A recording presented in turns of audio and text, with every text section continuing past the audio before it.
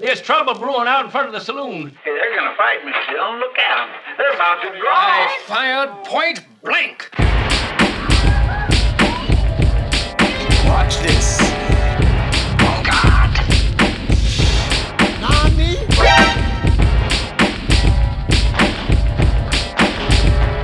From behind trees. Welcome to Crappy Anime Showdown. I am your referee, host, and robot Fido lover, Mike. Gosh, that was probably the best thing about the last 6 episodes of 86. I felt more compassion for that robot than I did Robot any dog. other person. Robot dog. It's just, it made me happy, and then it died, and I went, okay, Robot that was a better dog. arc than I could have ever hoped for. It's like that CIA cat that they tried using to infiltrate the USSR, where they literally tried hooking it up to a radio to control it, and it got ran over by a fucking cab. CI cat. Robot dog.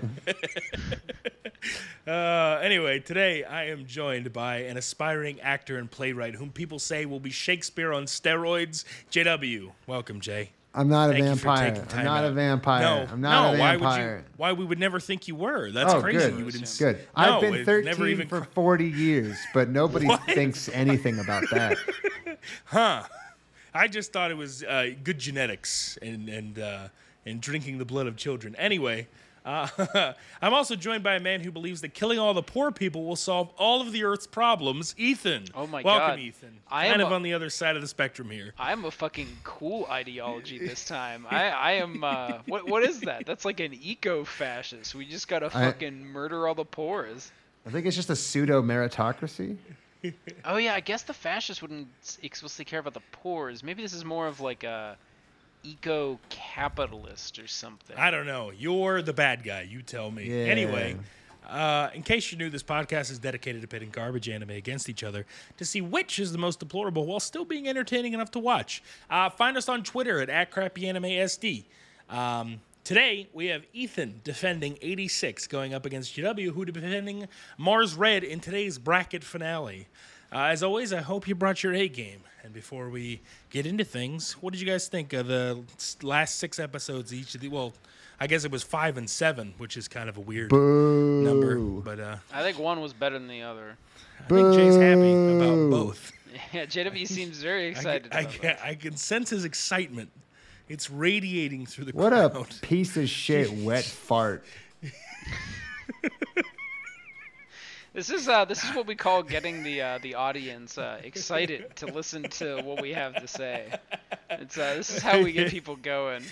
There he is, the man with the most energy. in We the ran room. out of material. Quick. Have backstory episodes and then kill them at the end of it. I just do that like 3 times. There you go. Good. Right. Which anime is this? Could be either. You never know. That's kind of the problem, isn't it? You have no idea what I'm referring to. No, in one of them, I'd say they still have another 12 episodes coming up in fall. And in the other one, I'd say, you got me, Chief. But not with them dead people. We don't know that. We have no idea. We were, quote-unquote, showing them die. Anyway, we'll get into it. Well, why don't you start? You seem so excited to talk about I won it. come on, 86. JW. Yay. Yeah. Wait, no, he's not actually, talking just about kidding. 86. He's talking about Mars Red. Yeah, No, just I'm kidding. not. You get Mars Red. No. So in 86, there's this thing. I can't remember Mars Red. I watched that first like 4 days All right, ago. well, I guess I'll did take you? Mars Red. All right, take 86 then, Jay. Go on. 86 was my pick anyway, I Okay. think. I He think confidently exclaims, having no clue who It picked it. sounds like it's my fault. 86 was picked by me. So Damn it. No problem. Yeah. I'm going to yoink that. So my 86 made it in the final, and Ethan picked Mars Red, and that was my winner. So I'm in the final 2 times, boys. oh man. Mike can't lose.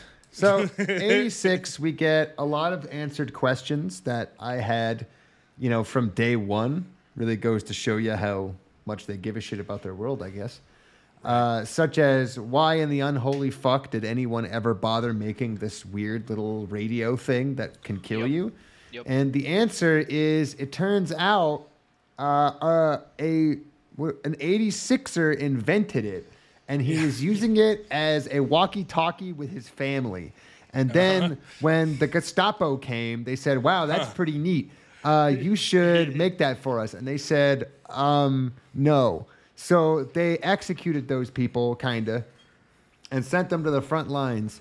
And then later, a lady who had no idea what it was or how it worked or anything about it had to create a Nazi science death camp where she experimented on the 86ers until they died. Ding, ding, ding, Nazis. To be honest, Ooh, 86, that is the face, yeah. 86 finally just went up and admitted that, they were Nazis the whole time. Big fucking surprise. I kind of did. Wow. It's Yeah. incredible they finally came out and said it. Don't quite have the balls to show it, but they got the balls to talk about it. And Quick note that's on this topic. 5 good boy points.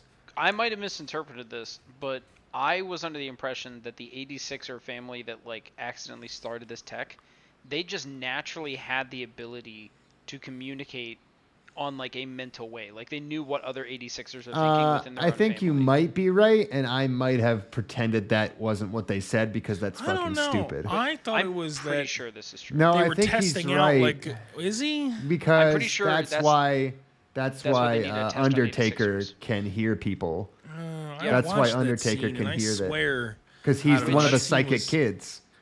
Which we need to Yeah. address that as a point because if you are trying to make an allegory for race and the horrible things you can do when you pervert the idea of one race of people being different literally genetically on a different level, you just made the 86ers genetically different.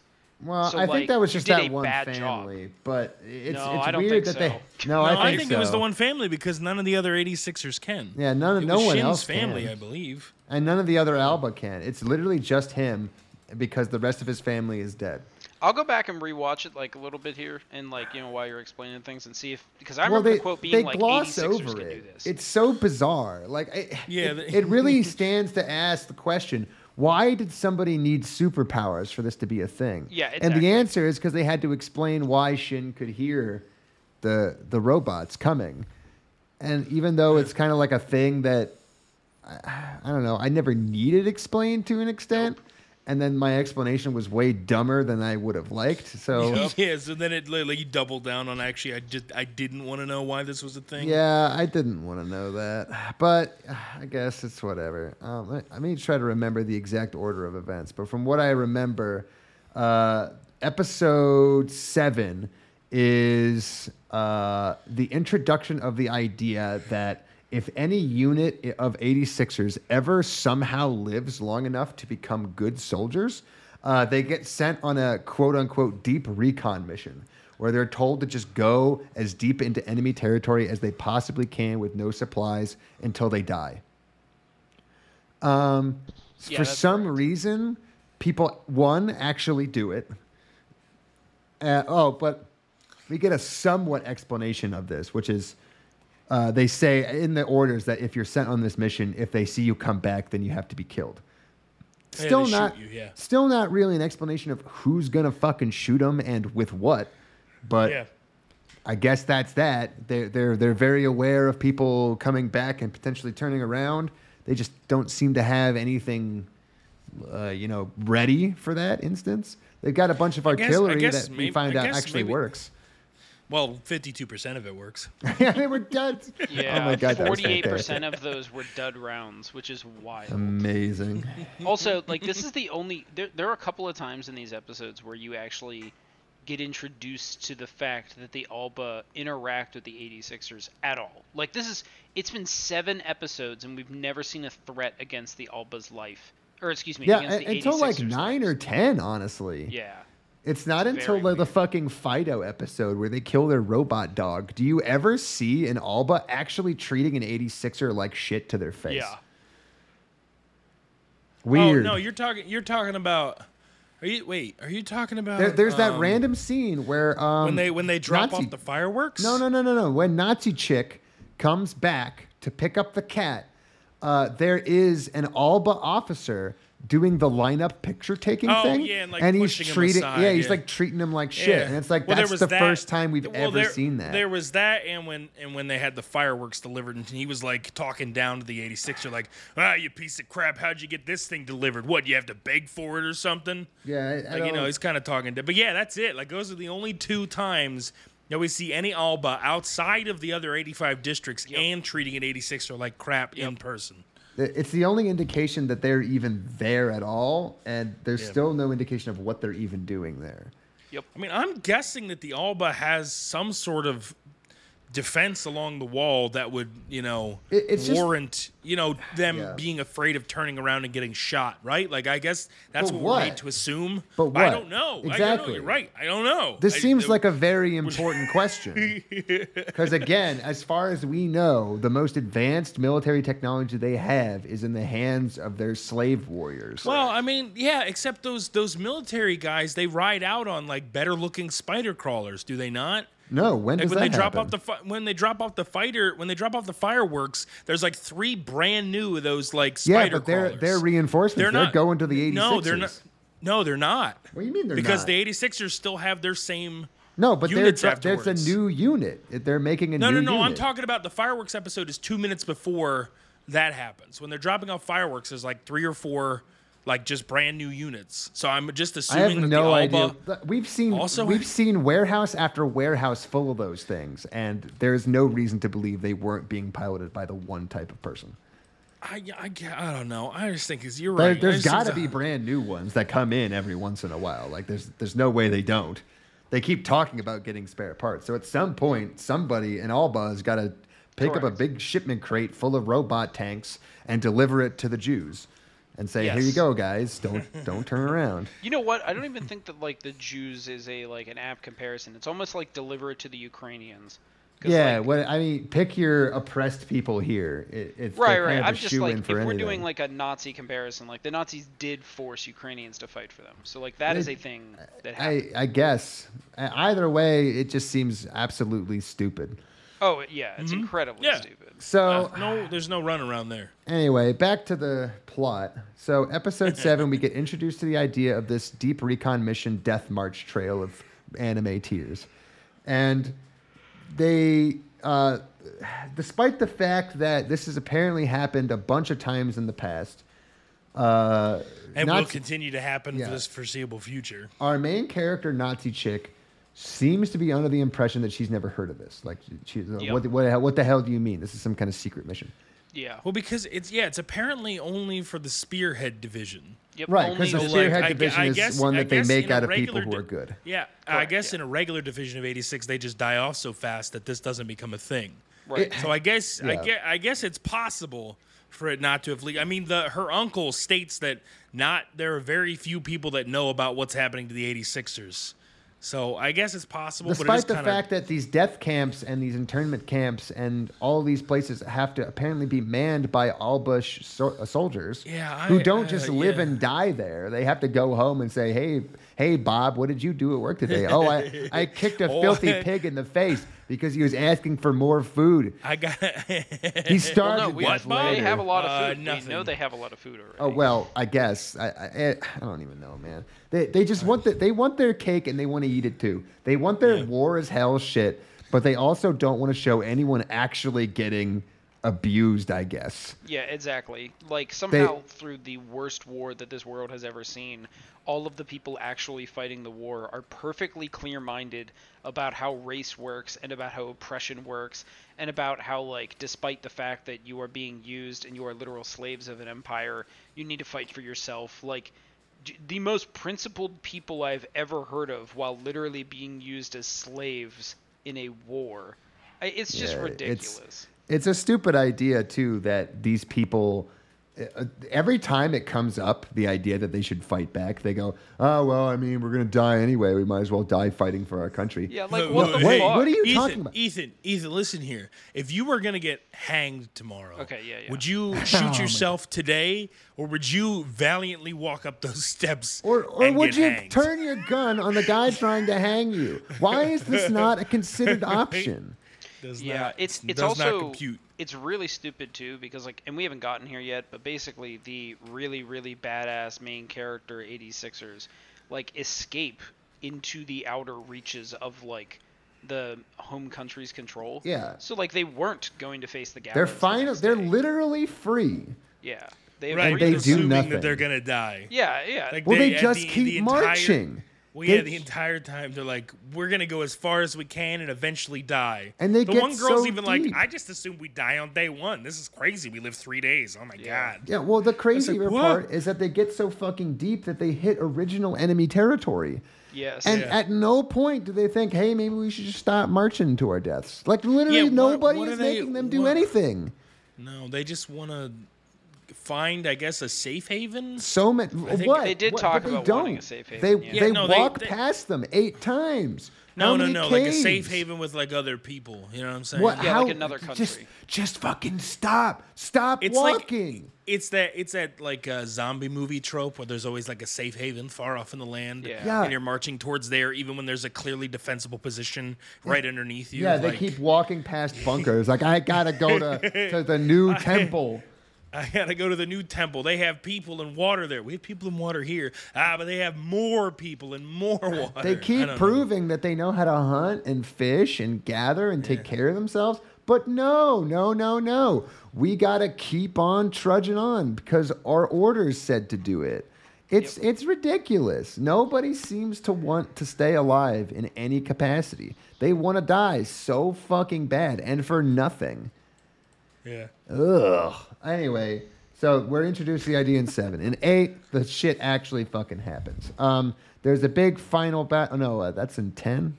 9? I Yeah, don't that's remember. later on, yeah. So- eight, it like you continue to learn about it basically. You continue to learn about it, and they have to do the mission that it was mentioned before they had to do, which is they have to attack an enemy base that is a trap. And the only reason they're going to do it is because, what's his face? Oh, and then this is where in 8, this is also where Shin hears the His brother's voice of his Yeah, brother. he shares his brother. That happens in 8, yeah. And he expressly says, okay, we're going to go attack that base. However, I don't really care about the base. I already know it's a fake one and a trap. I'm just going there to fight my brother. And they do. And there's a big anime shoot, kaplowy, bow, wow, zowie, zowie. And then ba-bing, ba-bing, ba-pow. And then he kills his brother. That's it. Yeah, that's 8 and 9. That's what happens I in both Well, those episodes. also don't in get 8 my fucking point because they carve a hole in brother's mech, and then other brother just reaches his hand in with his Glock and shoots something. No. That was a different thing. He just fired a bullet from his machine into his brother's non-existent Yeah, head. shoot him in that's the what- The face. that's what Glock JW one was was when they complaining found an extra black sheep randomly Oh, in the yeah. wilderness, and then he Oh, reached yeah. his hand in with the Glock. But and it's fired. like all you had to do was show the brain that he's shooting. That's all you had to do, and I would get my point. You motherfuckers had to keep that from me too. And by the way, in 8, this is where I went back and like watched this while you guys were talking. You're right. They say that the family themselves, specifically, you find out later that the family that Lena's like friend operated on and like tested on. That Well, she family, tested on people other than that family. That family were Right. just the ones who had the magic, the Right, right. shining, so to speak. No, I'm with you, but the family that like started the magic tech thing Yeah. was also the family of the Undertaker. And Yeah, that's what we said. It was Shin we and said Shun. that a bunch of Yeah. times. Right. I'm just pushing past that. Like, so the other thing was, yes, it was only that family that had magical superpowers. Yeah. But I just want to confirm that because I thought it was every 86er. Like, the implication was No. only 86ers could do that. Yeah, I didn't think it was every 86er. I thought it was just them. Okay. This isn't X-Men. Yeah, but it really feels like that they were ready to do that shit. It because feels like something magic they would didn't do. exist Well, before. yeah. Yeah, It does. because It like does magic feel like didn't that. exist in this world, and they were like, oh, by the way, these 3 random people had superpowers, and you were like, what? And they happen to live next door to Mengele. Yes, literally next door to Mengele. Fucking awkward, dude. Of all the places to have a house. Sucks, man. It was Mengele and her dad. Her dad was Mengele, kinda. She's then like she- Mengele she was part 2. Mengele I guess, Jr. yeah. He was Mengele Jr. Imagine being Mengele Jr. Anyway, I'm sure I'm skipping over some stuff, but I really don't care about these middle couple episodes Oh, because wait, literally I wanna all that add a little happens. bit. Oh, There's fuck a little off. bit. No, come on. There's a good part, which is For some reason, every single mech before this is just like looked like a spider, no big deal. But for some reason, this mech with his brother in it has the ability to make these like metal hands.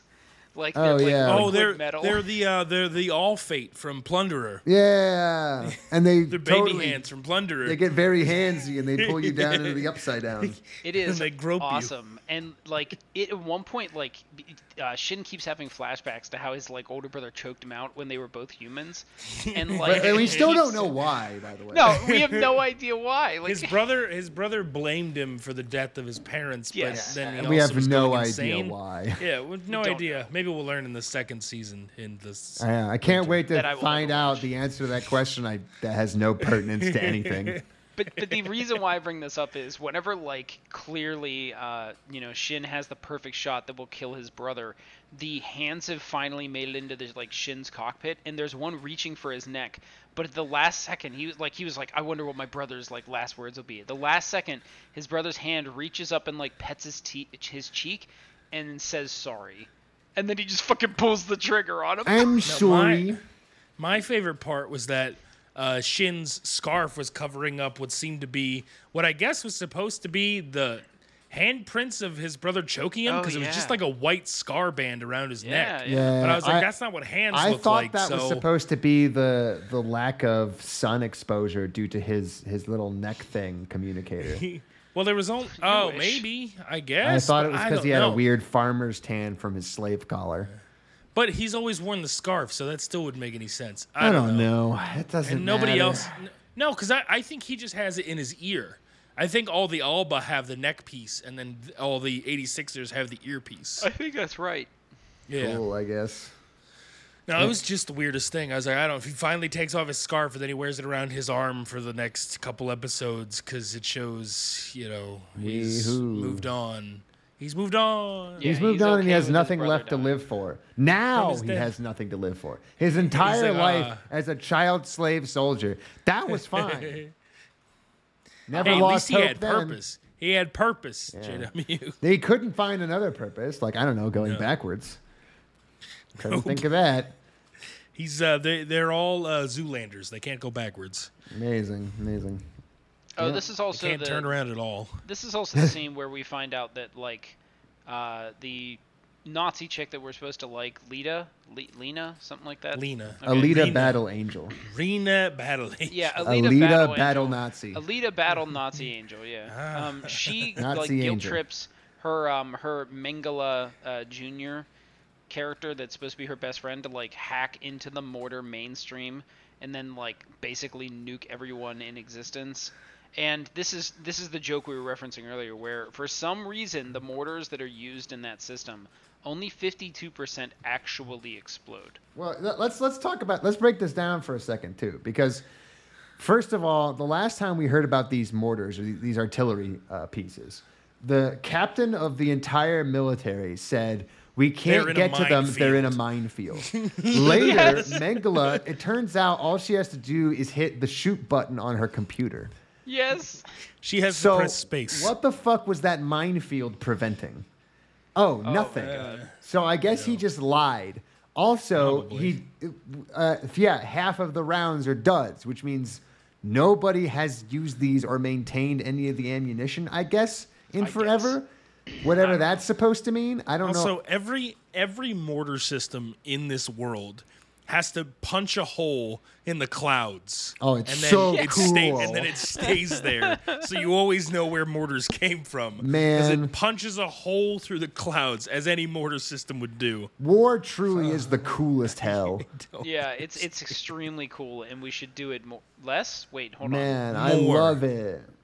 War is cool as hell. That's really what they meant to say. Remember in is war Saving is Private cool as Ryan hell. when they had a bayonet battle and they were just the super anime fighting, and every time they And then a swung their giant knife, bayonet came from the sky. yeah, they called down an artillery strike, and it just like obliterated a bajillion dudes. Yeah. That was War cool. is That's what made hell. it so interesting. War is cool as hell, man. Wow. Wowie zowie. All right, so are we at the part where I care about now? So there's a weird kind of plot progression going on here, which is we have one plot going on, which is the 86ers have to attack the base and Shin kills his brother. this is pretty much all that happens for about 3 episodes. At the exact same time as this is happening, Nazi chick is finding out about the history of the communication device and why it's stupid and worthless, but it was apparently derived from the original X-Men. That Mengele is a piece of shit and that she doesn't want to be her friend anymore. Yep. I fucking love that scene where I thought I told you not to let me see you anymore. Yeah, but I didn't agree to that. A Nazi fucking scientist goes off on a crazy unhinged tangent about how they did human experimentation and slaughtered people. And they cap it all off with, I'm not your friend. Yeah, and like I hate that's you. the dagger that's going to go into my heart. Oh no, I really wanted to be friends with the Nazi murder doctor. Gee whiz. I really hope they work it out in season 2. God, Yeah, I can't wait to see what happens to that awful, awful character. And I just love that the entire idea is that she's killed all those people. But Nazi chick says, hey, you know, the person you lived next door to, don't you feel guilty? She's like, yeah, I really feel guilty about that one kid I sold up the river. Not the hundreds of people I tortured and things killed. to feel guilty about. Oh my God. If there's anything that can pull me back from the brink of being a genocidal maniac, it's the kid next door. How do you know his name? Did he tell you his name? How do you know? Why well, are there you weren't that many obsessed with him? 86ers that lived in this group. By the way, he's Undertaker. That's right. He's the leader. That's Or right. do you want to just let him down again? And then the Nazi scientist looks at Lena and goes, "You're the devil." Yes. Yeah, it's you're a fucking awesome. bitch. Yeah, I can't believe you guilt tripped me into doing this. How Oh You're my finally God. the devil like You're me. so into helping manipulative. you save these 86ers instead of murdering them like cattle. How dare How you? dare you emotionally manipulate a genocidal maniac? That is literal just genocide. That is unethical. crossing a line that you You- cannot come back from. Who's the real bad guy now? That's the second Yeah. time she does it too. The first time she's like, "Yeah, you think you're such a fucking saint? Yeah, well you're evil too. Just like me, you're just like Mengele." me. You're no better. I'm Mengele, and you're a guy that saved a bunch of Jews. I We're have the to- same person. I have to sweep What? these skulls under the dresser while I tell you about how evil you are. Uh-huh. what? Yeah, What? sure. Now, to Okay. be fair, the only reasonable thing to do after hearing that speech is to beat her to death with the nearest heavy object. Correct. But we're watching a stupid fucking anime, so naturally she just goes, "You're a bad person. Yeah. You should do a good thing." And she goes, well, for the boy next door, I never got to love. Yeah, but this is Joseph I called Mengele, him. She literally, will she literally 180. called him like a colored pig or something, right? And that's what she felt bad about. Like Yeah. she was like, I just thought my dad needed me to show him my support as a kid, so I called him like the N-word. I was like, what is happening? yeah, but remember this is the same And then show. shut the window on his face. It's like, you guys don't have any tone, That's do it. you? I don't know what's That's his happening. biggest regret. That's her biggest regret This is in the life. same show that gave us, by the 7th episode, while talking about things like, fucking Nazis, it thought that it was a good time to have our main character, who is supposed to be someone we think is good and we revere and is fighting the good fight, fall in front of some other Nazis, tripping just while walking because she's clumsy. Yeah, and a literally woman. put her foot behind her other foot Yep. and trip herself. And she gets up blushing because she's so embarrassed those other Nazis saw her like that. So cute. So exposed. Oh, I hope they don't tear Hitler. Oh my please. God. Yeah, I can't. Oh my I, God. Mein Did you Führer, see- You'll He'll never Take find out he'll about take this. away my iron cross. Goebbels tripped in the hallway. Ooh. Ubu Hitler. I don't want them to send me to the They front pronounce it lines Ubu with Hitler. armors. Ubu. Is that the whatever. key to your death camp? Ooh. Yeah, great, wonderful. I love it. Thank you, anime. So, after we get through this little bit, we find out that girl Nazi has disobeyed orders. In a triumphant show of support for the 86ers, she fires the artillery cannons to give them support in their mission, and it's what allows Shin to kill his brother. Now at this point, she used it up. She can't disobey orders anymore. She's in too deep now, but also not at all. there won't really be any punishment, but she can't keep doing that, you know.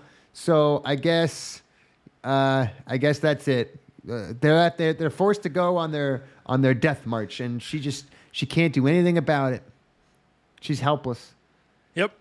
Completely helpless. I can't believe that there was nothing she could do, like point those artillery pieces directly up or even a little backwards, and just destroy, and obliterate all of the Alba. Obliterate them and kill them all. I mean, Mengele doesn't seem to have a problem with genocide, so tell him he can genocide for the good stuff. Did you guys catch that? During that like mortar scene, they're like, "Oh my God!" You know, the 86ers are like appropriately like, "Thank you for doing what you just did," and she's like, "I didn't do it for you. I did it for the Republic." And I'm like, "What?" Well, I mean, you mean the Nazis? You did it for the Nazis? They were all joking around, and she was basically saying that, you know, the Republic rules don't make any sense, so she can just break them because they don't really exist. Yeah, it's amazing. Like because they were like, "Wow, you're really stupid. How dare you help us?" You know, it's joking. She's like, "I didn't do it for you. I did it for the Republic." Was that a joke? Yeah, it was all supposed to be. This is what goes for humor. That's why he starts laughing after. Yeah, it was a very tongue-in-cheek moment. It didn't really land. Yeah, clearly it did not land for me either. Yeah, but no, it was, as far as I could tell, because they were laughing after that. Both sides were being very tongue-in-cheek about what they were saying.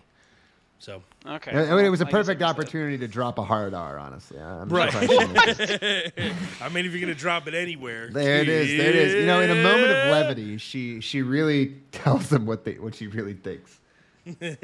Oh, I get what you're saying. She tries to be one of the group, but she goes a little too far. You know what I mean? Yeah, she's trying to be. It's like it's that she did what excuse me for bringing this up, but the Family Guy joke where Peter goes, "Well, it's the last day on Earth, so I'm gonna go into the inner city and say the N-word." And he walks out, and then he walks back in with like a crown and a cape, and he goes, "They respected me for it." Oh no! It's that. He's like, if I just say the N-word, they'll respect me then. That'll be equals. Oh my God! That's not. I've never seen that episode. I'm so glad I didn't see it, and now I wish I could unremember it. Yeah, me too. Thanks for poisoning the minds of our listeners more. Thanks, Seth MacFarlane, you absolute piece of shit. So, last couple episodes, we join our cast now on their death march. They have to walk really, really, really, really far, all the way into enemy territory. This is where we find out some new and extremely stupid information, such as the psychic power generator has the ability to transmit more than audio. We did mention this before, but it gets used that way. And Nazi girl, she had to ask for it to be like turned, like switched on. Yeah, unlocked. That's a good word for it. Yeah, because it was mentioned in the first couple episodes that you could do more, but that it would cause blindness or that it could cause, you know, so much other stuff, and there was a lot of problems with it. So they only do speech, and she's like, "Nah, fam, let me get that eye, bruh." So she uses one eye, blah blah blah. Locate howitzers. Anyway, so our Nazi chick is apparently going to go blind at some point in one eye. I'm going to go ahead on a limb and say it's probably not going to happen for a while, or she'll get a stupid eye patch. Oh man, she looks so cool like that. You know, oh yeah, kind of like so Odin. Cute. Very Norse. You know, man, I feel like that's inspiring me for something, but I know, right? I can't quite figure out how that relates to Nazis. Can't imagine. She's a true Aryan. That's why. Oh. That's what you're thinking the quiet of. part out loud there. Okay. That's what I'm here for. Great. Good. So this is the reason why you don't have control of the Twitter. That's right. On their death march, they are told to go into enemy territory. They're given, and I can't make this shit up. They're given a fuck ton of supplies and ammunition. Yes, a lot. What the absolute fuck is anyone goddamn thinking? Why would you give them supplies? You want them to die. Why do you care how far they get? They haven't turned around before, so. But all of that. So like now, of one time, we potentially have an answer to the question as why they've never turned around before, and that is theoretically they wouldn't have like the ammunition or whatever. I mean that's bullshit. They could just storm their old base and kill all the fucking Alba, and then take it over and then use the cash that's sitting there. But at least they had that as an excuse before. But now they expressly don't. They are given a fuck ton of ammunition and food and water and supplies, and they're just told to go away. Why in the unholy fuck would you do that to people who you expressly want to die? Why don't you just give them a big fucking mailbox and say, go set up a house somewhere and go to ground and ensure that when all this is over, you come back and you plow it in our ass? Because that is the dumbest shit of all fucking time. Yeah, it's really dumb. I mean, these And you know episodes what's even get really fucking stupid. dumber? The people who don't do that. Yes. You get all those supplies, all that ammunition, 5 good tanks, a dog and to tow it literally all. some of the best people to like pilot Yeah, those tanks. and That's the point best of this. combat vets you got in the whole army. Yep. You walk and you walk and you walk. And then the best part is that you go out of detectable range of your slave masters. Uh-huh. They Yes. lose sight of you. They lose communication with you. Your fucking slave collar drops off. And there's no one can control you anymore. That's it. You're free to go. That's it. You're free. You are now free to move about the country. You can do anything you want with all of those food, weapons, and water. Do whatever you want. And what do they all decide to do? They all decide to commit fucking suicide. This is the dumbest shit I've seen in my entire life. They literally sit in caves on a regular basis. They go into towns that are abandoned. They get supplies left behind in those towns. Correct. And at no point did anyone think, hey, maybe we should just stay here.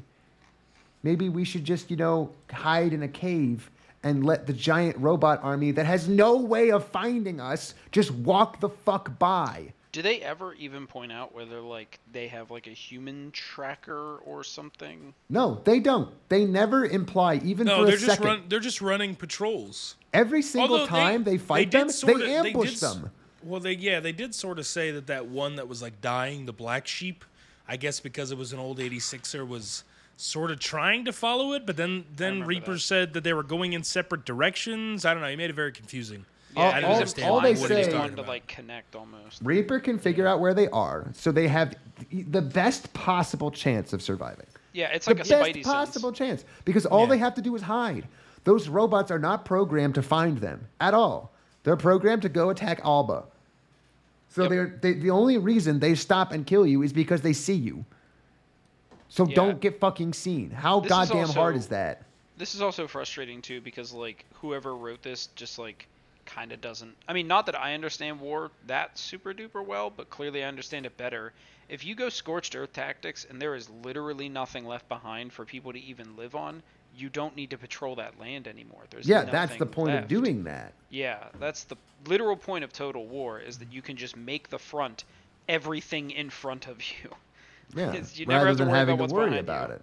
Yeah. But they don't do that. The robots don't destroy all the supplies or the old cities or anything. They leave it all behind for other people to just sit in and live in.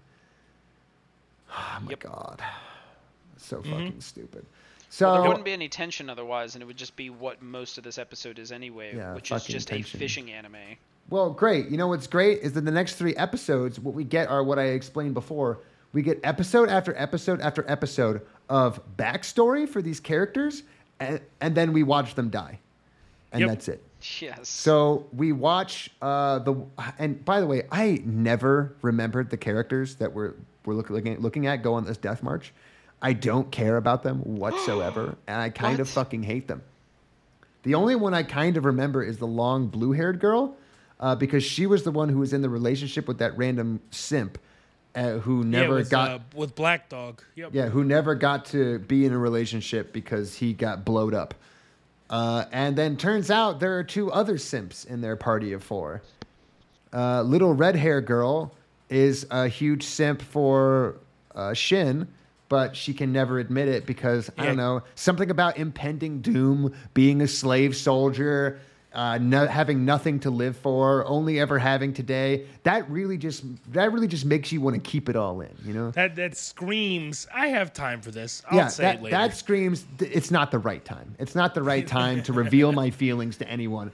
What if people think I'm a stupid slut?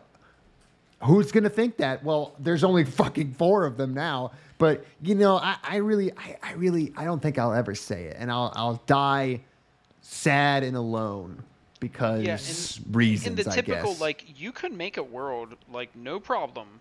You can make a world where you, like, your characters are not able to emotionally be available because of war. But, like, if anything, this world is the exact opposite of that. All of them are constantly aware of their, like, not only their feelings, but aware of the, like, mythos, the reason why, the philosophical reason why they believe what they believe. And you're like, I don't believe that you know that, not even for a moment. Most, like, people not in a war. And they have a fuck ton of downtime to be fucking constantly. True. Free food. It's dumb as shit. Like, anyone seen Enemy at the Gates? Like, I have. The shit, I know of the movie, yeah. Shit's about Russian sniper, and even he gets laid. What the hell is wrong with you people? Who's the guy who played that? It's he played not Holmes in the old Sherlock Holmes, but he played Watson. Yeah, he played Watson. I don't remember his name. It was him and Robert Downey Jr., man. Yeah. Oh my god.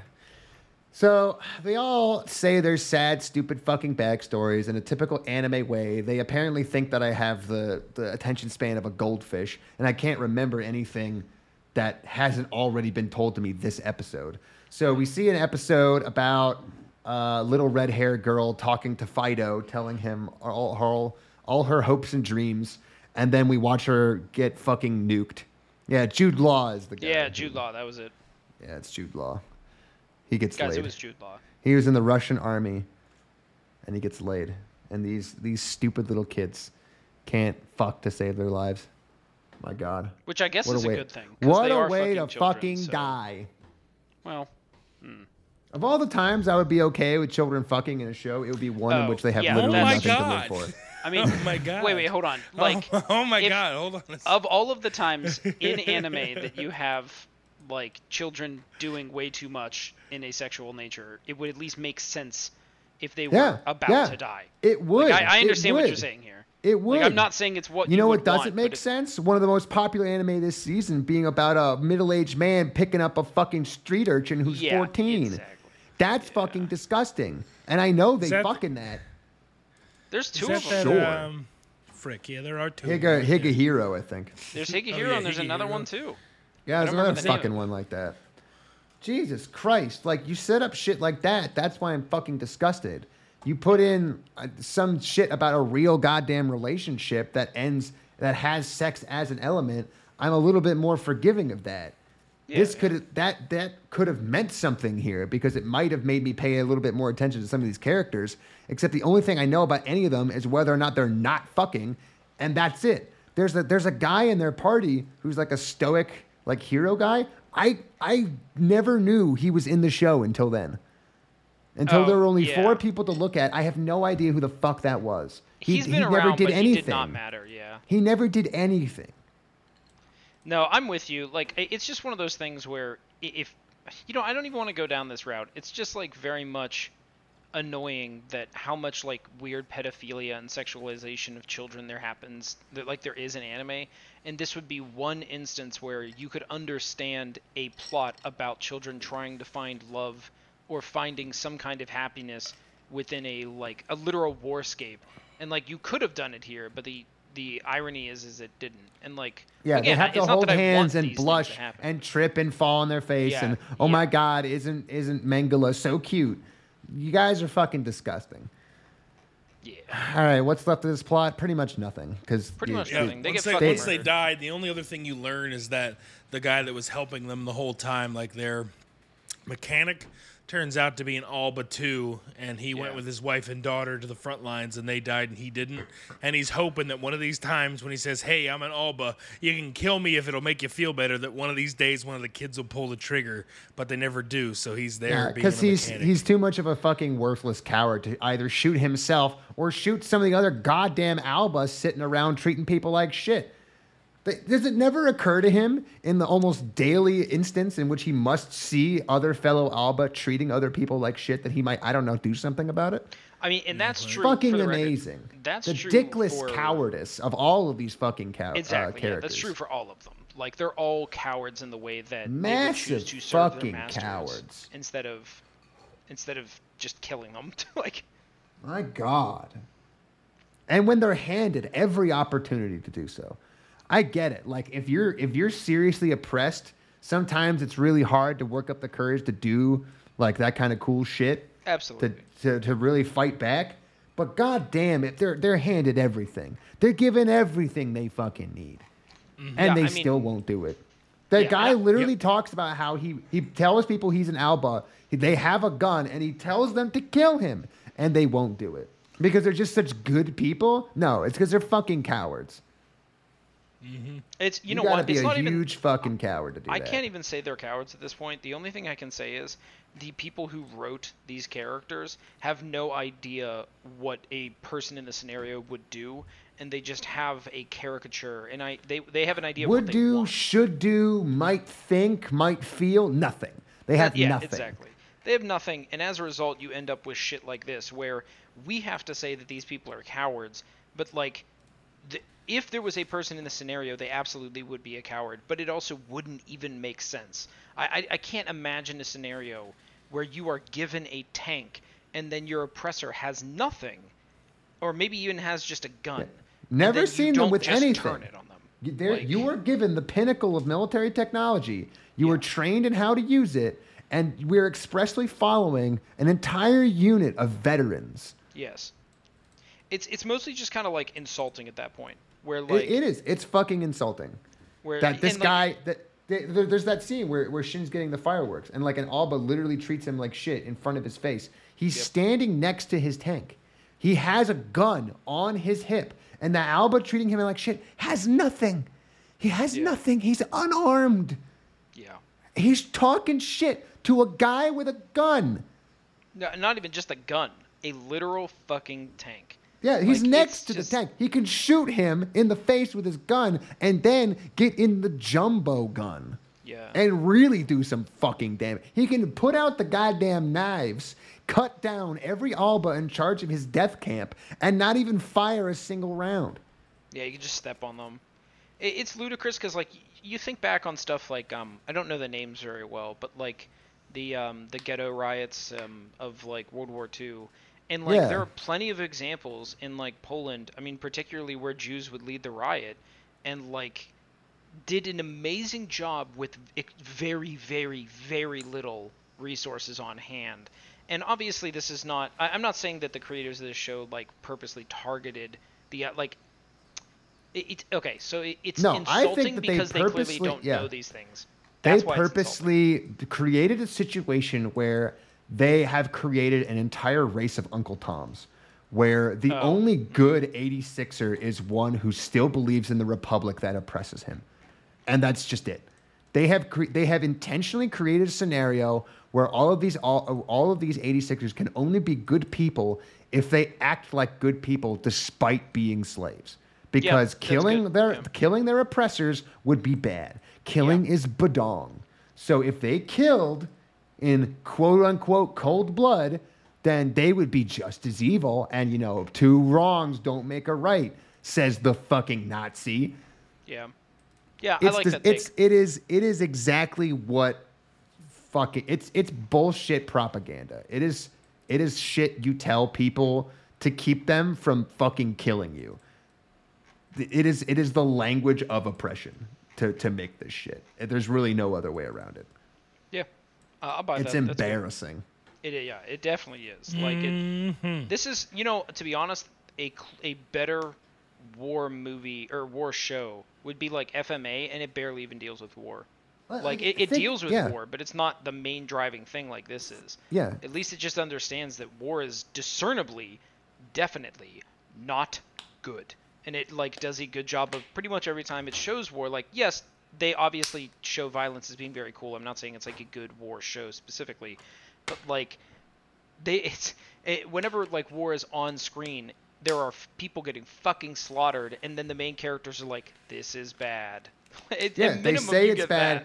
They play the sad piano, and the good guy says, "That's evil. I'm gonna stop it."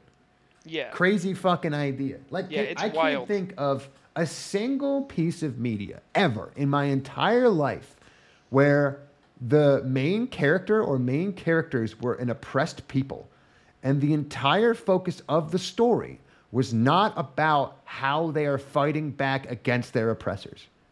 Ever. Never in my entire life have I seen that. That's every single one. And now I have to add one to the other column. 86. The good guys don't fight back. Great. Woo! Thanks. They slave away and die. Django works in the LeQuint Dickey mining company mines, and he dies in a hole because he would be a bad guy if he shot the racists. Gosh darn right he would be. Fucking The Great Escape. Sense. Steve McQueen stays in jail and doesn't escape because that would be evil. That would be a crime, I guess. Cool Great. Hand Luke. What? He's just regular Luke. Cool Hand Luke does nothing ever. The movie. Just regular Luke, prisoner Luke, and then he gets out, and that's it. There's nothing else. The Haitian slave revolt, they break down the courthouse and they walk in and they attempt to reason with their slave owners. Yeah, I mean, the machetes were just to Jimmy the locks. You know what? I'm so glad you brought that up, because like that would be the take that like the showrunners would say is true. Like The Green Mile. the Haitian, Michael Clark Duncan screams, "I deserve this" as he Yeah. gets electrocuted. He's wrongfully imprisoned, and when he goes, he literally, he should give that speech. I'm gonna get the electric chair tomorrow. Should I do anything about it? No. I should happily walk to the electric chair. Yeah, thanks. Was that You Stephen really King? did it. Should I kill myself today? No. I'll walk with my head held high until they strap me in and zap me to death. Yes, and my head lights on fire because the asshole didn't use the sponge. On purpose, so that I would light on fire. Yes. But I deserve it. But doesn't he feel bad? The man Shawshank who- Redemption. Man doesn't help other man give his wife $13,000, promptly gets thrown from roof. Man who may or may not actually be guilty does not break out of prison and gets beat to death by the warden. Yes. Gets Oh. Great. Oh my god. Yeah, this show is so bad. You know what? Here, if someone is, do either of you guys have like a war movie that would actually be a good watch if someone is looking for something that like is a critique of war? Man, I feel like don't.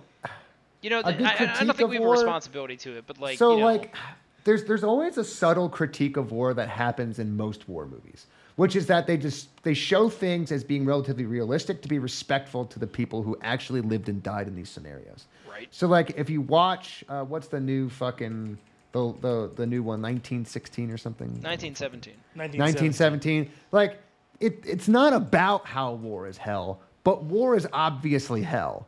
Yes. Nobody needs to sit you down, and no character needs to look in the camera and go, war is badong. You know it because you're watching all these people die. You're watching it from the point of view of this character. He's watching all his friends get killed needlessly. Like, nobody's happy. Some of them feel like they're fighting for the right reason, but at the end of the day, like, they never really engaged with that. There's lots of different movies that do that. I can't think of an American movie that doesn't do that. There's Hacksaw Ridge. There's Dunkirk. Yeah, Tinker Tailor stuff Soldier like that. Spy. Like, Yeah, but like all of Dunkirk, them- I feel like Dunkirk is actually kind of problematic because like if we're talking about one How that dare doesn't, you. no, How dare listen, you. Dunkirk is a good movie. It's shot well, but like all in all, it's still glorifying the idea that we as a nation will come together to do this amazing thing. But like, yeah, it glorifies the I result, guess. but it does not glorify the war itself. Like the Yeah. howitzers don't split open the clouds and nuke people. Like there's never a glorification of the violence. The violence is always disgusting and raw and really hard to watch. At the worst, like they will say at the end that it was worth it, and they'll talk about why it was worth doing. And I think there's a conversation to be had about when it is and isn't worth it, because I think there's a better version of 86 where they do turn around and they do start slaughtering Alba, and they do horrible war crimey things against their oppressors. And I'm not necessarily mad if someone has a conversation, hey, are we doing this for the right reasons? And then they have that conversation. And whether or not the answer is unilaterally yes or no, right, at the very least, they're doing something that makes sense. They're fighting against their oppressors. They're in any way. Okay. They do fair nothing. Also, I'm going to borrow. Amazing. Our producer pointed out Starship Troopers, which I would agree with. I think that one is a glorification of war, but it's literally doing it because it's a satire, yeah. Exactly, yeah, and it is a good target for understanding. He also said Mars needs moms. Not sure what that pick is, but to each producer his own. Very interesting. Oh, Mars needs moms. Interesting. I can't believe he loves that. Listen, wait, do you think he's maybe just trying to get us is he momming us into picking going to Mars Red? Is that maybe that Mars Attacks? Is he trying to say that? And he said Mars needs red. No, he's doubling down. He said it again. Mars needs moms. That's okay, strange. Yeah. All right. Anyway, well, we're done good. talking about this. The ending of 86 is a fucking recap episode, just to put the arrow in the other knee. Yeah, they all die, and then in the 12th episode they go, frick, right? We're supposed to have 12 episodes. Well, here's a recap. Yeah. A bunch of them die for no good reason. Shin runs off to fight on his own. Die. We'll and find out. They bring their seasons. P90s and nothing happens, and then you see them what looks like their last moments, because it's all hopeless and no one can save them. So either someone's gonna Deus Ex Machina and save the shit out of them, and it better motherfucking be a resistance group. God damn it! But something tells me that's not the case, and it would be too fucking late at that point. All right. Well, that was 86. Very well done, Jay. Yeah. Very well thought out, thought-provoking. So, Ethan, Mars Red, buddy. All right. Let's see here. So we get... and that's Mars Red. All right, that was all. Yeah. So Mars Red has an annoying number. Jay already hinted at this, but it also has an annoying amount of backstory included and an annoying number of flashbacks included to get us to care about characters really late in the game. That we already sort of cared about anyway? Yeah, it's really strange how long they waited on these flashbacks. Because, Defraud was, an okay character. As a reminder, he's the one that, is, he's, the actor, the child actor.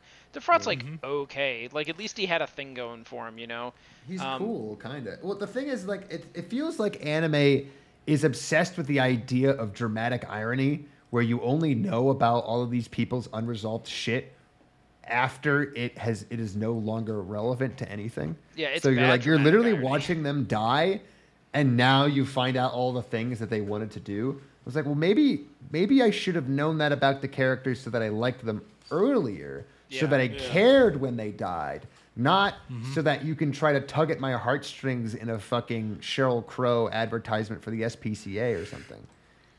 Yeah, it's definitely weird. I 100% agree. Also, these episodes in general struggle with, they cram a lot of plot into a small amount of time, and then often they just don't include what feels like very important details. You can piece it together when it's happening, why these things are happening, or you can at least guess why they're happening. But in general, it hops from place to place and just assumes that you're going to follow them. Which makes me think that the manga was probably longer than whatever the episode lengths they had for this. It's very strange, but anyway, I might need some help on this one. But let's see here. We start with Defraud. He's talking to the reporter. Oh no, not the reporter. This is the flashback episode where he's talking to Misaki. Yeah, an immediate flashback. Yeah, I forget her name. Yes, Misaki. This is the one that played Salamane, the woman from Salamane. And as a reminder, this was the lady that was from the beginning.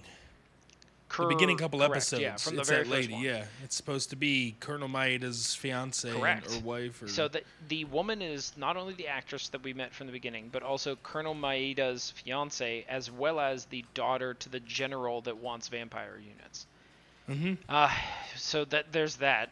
So actually, hey, I want to make a quick point. We researched this a couple episodes ago, where the voice actor person for Defraud is non-binary, and I believe transitioned from female to non-binary.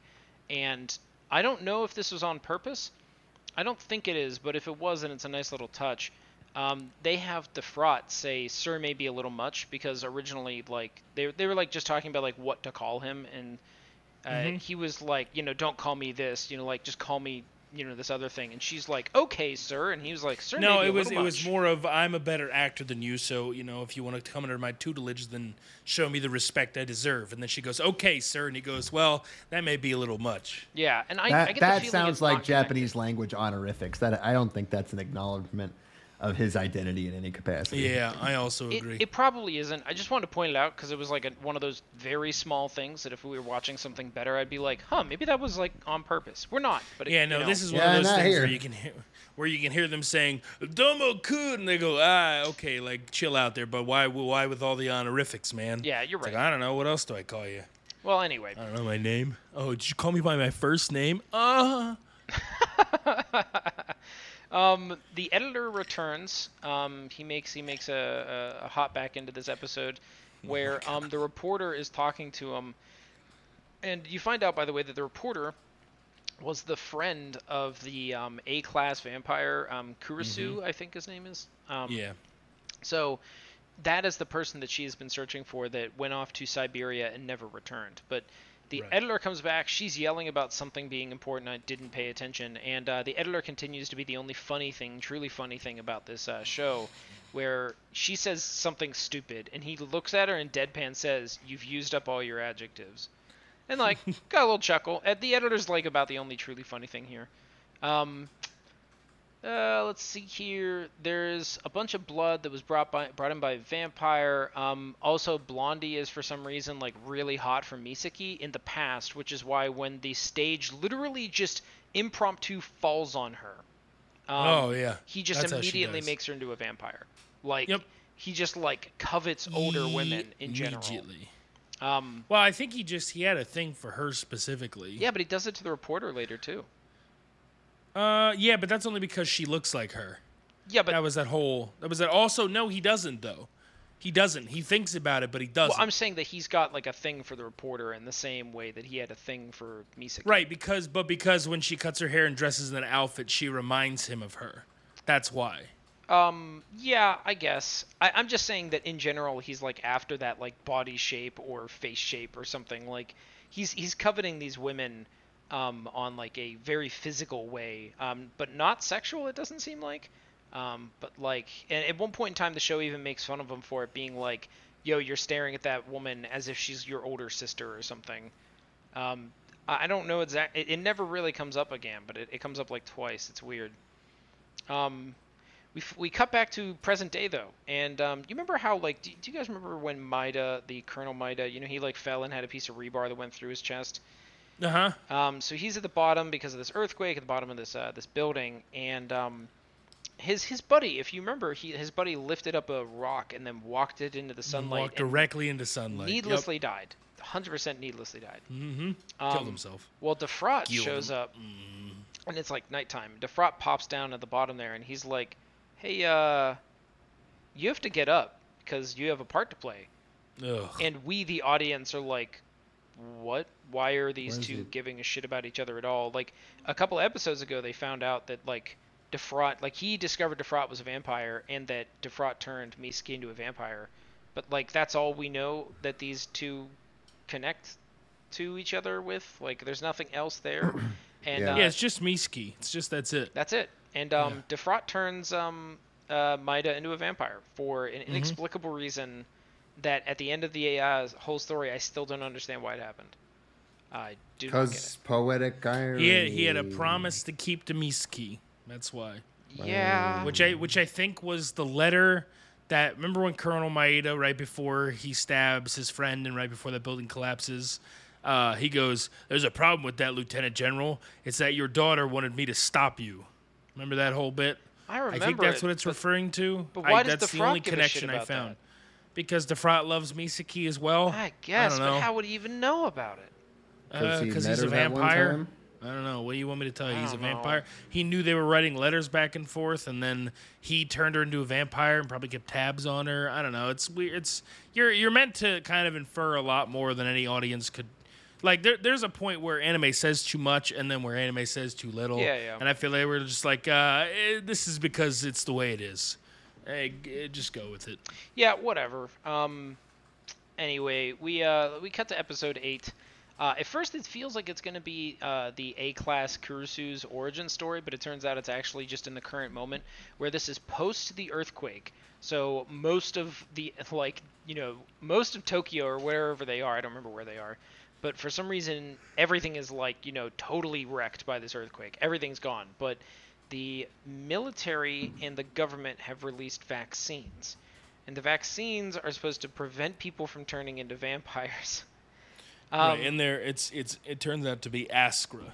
Yes, and it we literally sort of just turns turns does. people into vampires. Yes. This is the literal opposite. Yep, it literally does the this opposite. This is how anti-vaxxers come into play. This is how Yes. they get scared. I Yeah, see it now. There is your I anti-vaxxer. too understand. That's your square. It's in the top right. I do understand. We get reintroduced to the reporter in the current moment, and I still hate her a lot. I don't understand why the character is still here, but she's passing out bread to people that are in need of rations. And whenever she's there, the editor is in the ration line, and he shows up and he's like, "It's me again." And she's like, "Why are you here?" And he's like, "I'm gonna open the Hey, paper up boss, again." What are you doing here? Everyone's had to get a job ever since the paper went kaput. And he goes, "Well, doll, you're." It's Time for you to work for me again. We're opening the paper. Don't worry, I'm opening the paper right back up. I booked a hotel room. What? What is happening here? How is that opening a paperback? This leads to the dumbest reintegration of two characters, because the reporter says okay, I'm on the job, I'll go start reporting. She just runs to the Frot and is like, "You need to start up acting again." And the the new newspaper will give you financial backing to get this happening, because that will be a good community service in a time when people are so underpaid and their needs are not met to the point where they need to get rations on the corner of a street. It's ludicrous. And even the editor at one point is like, "Why are we doing this as a paper?" And she's like, "It's a community good. It's a public good. We're gonna do it for the people." It is fucking weird and wild. I don't know why these two are back. Let's see here. The vaccines continue making a lot more vampires. For some reason, Rufus is slowly becoming more and more and more evil. And he meets up with the general. Rufus, by the way, is the British, quote-unquote. Did you guys listen to the dub or the sub? The dub, of course. Yeah. Excellent. So the dub, I'm sure you guys noticed, but did you pay attention to his accent? Whose It's accent? fucking terrible. Rufus's, The butler, the Scottish accent? Yeah, but he's supposed to be British, not Scottish.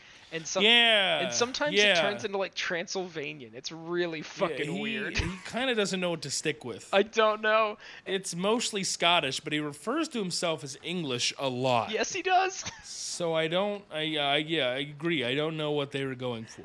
And I don't know what's happening. they even try to cover it up later on, because it turns out he's an ace impersonator of people's voice sounds, and he murders these three generals later on, and is making it seem like they're talking in a dark lit room by impersonating the sound of their voice. And if that's the case, if he's so good at impersonating other people's voices, why can't he do a British accent? It's amazing. It's fucking weird. And it's funny too, because it's all in English. It's all in the dub. So What was that Pretty Boy Detective Club thing where they were like, this guy is the master of voices and he can mimic anybody's voice? Oh yeah, it's him. It's him, the orator. Yes. Why do we have two of those?